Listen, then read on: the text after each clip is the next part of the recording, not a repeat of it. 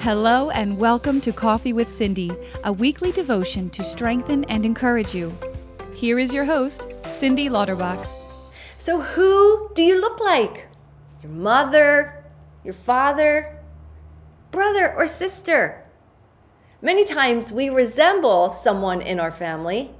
We might have the same color eyes, hair. Sometimes our nose looks like someone's in our family. In our family, my mother has a very unique looking thumb that one of her granddaughters has inherited. If we don't necessarily look like our family, well, we might act like them, even talk like them. Have you ever noticed that? Some of the things we say, the phrases we repeat, are what our parents or siblings have said. I guess it's safe to say who we listen to, who we spend time with, we become like. Growing up, when my attitude changed, the first thing my parents would say is, "Who are you hanging out with?" This doesn't sound like the Cindy I know. I'd respond to them, "I'm not hanging out with anybody." But I had changed.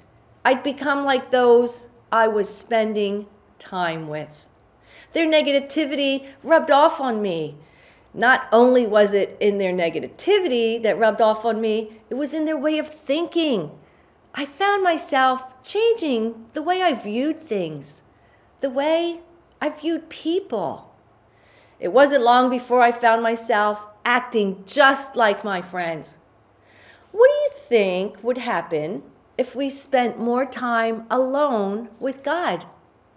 Do you think we'd start to act differently? Talk differently? Yes, I believe we would. I recently read Jonathan Cahn's devotional book, and he says this. He said, "You can't know God and not be changed by knowing Him." His statement took me by surprise. I began to think on it, couldn't get it out of my mind. I say, I know God, but am I changed by knowing Him?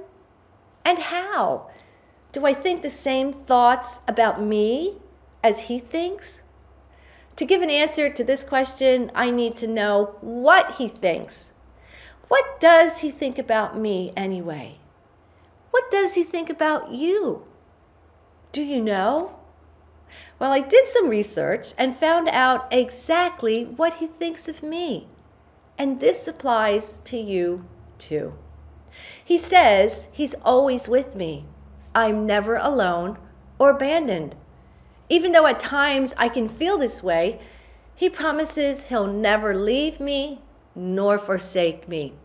When I'm feeling unloved, God tells me I am forever loved and nothing can ever separate me or you from His love.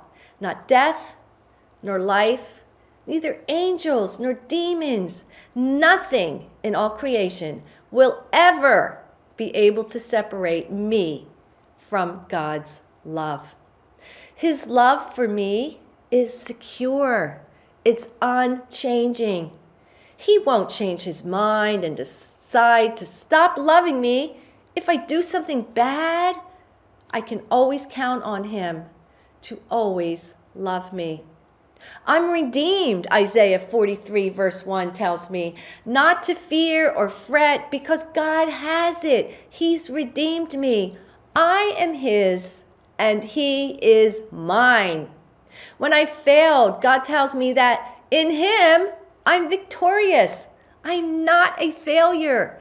He sees me as a masterpiece, precious in His sight.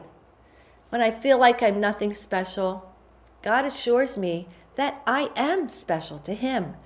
I'm fearfully and wonderfully made by Him. And so are you.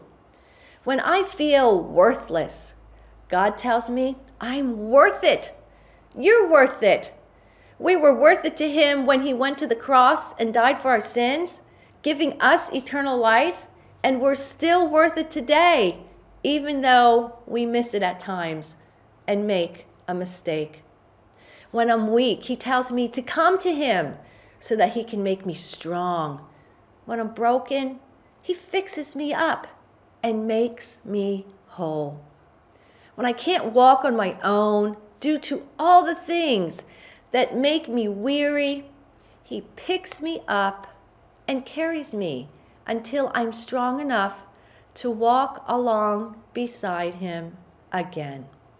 When my heart gives way to fear and I'm anxious about the future, God, He gives me His peace, and He tells me not to let my heart be troubled, and neither to let it be afraid.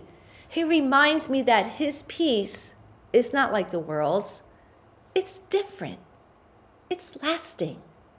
Psalm 9, verse 10 tells me that the Lord is a refuge for the oppressed. That's me. A stronghold in times of trouble. Those who know His name trust in Him, for He has never forsaken those who seek Him. How does He see people?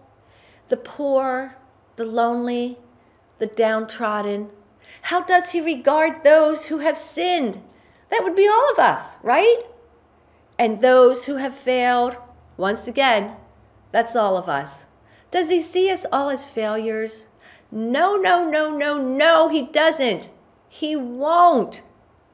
God, He reminds me that if I confess my sins to Him, He's faithful and just to forgive me my sins, and not only forgive me, but also promises to cleanse me from all unrighteousness. Know this, you are fearfully and wonderfully made and of great value, valuable to the one who created you in His image, God Himself, knitting you together in your mother's womb with great detail, even to the numbering of hairs on your head. He knows you. Do you know Him? More precious than gold, a masterpiece. We are called to be a light in the darkness, referred to as a light of the world, a city set on a hill. God has called us, chosen us to be His vessel, His ambassador that represents Him. In all we do, in all we say, may we always reflect His likeness. Knowing God changes what we say, how we think, and how we act. Know Him today. Thank you for joining Cindy for this week's devotion. We hope that you were encouraged and that you subscribe on your favorite podcast provider. We look forward to getting together with you again next week.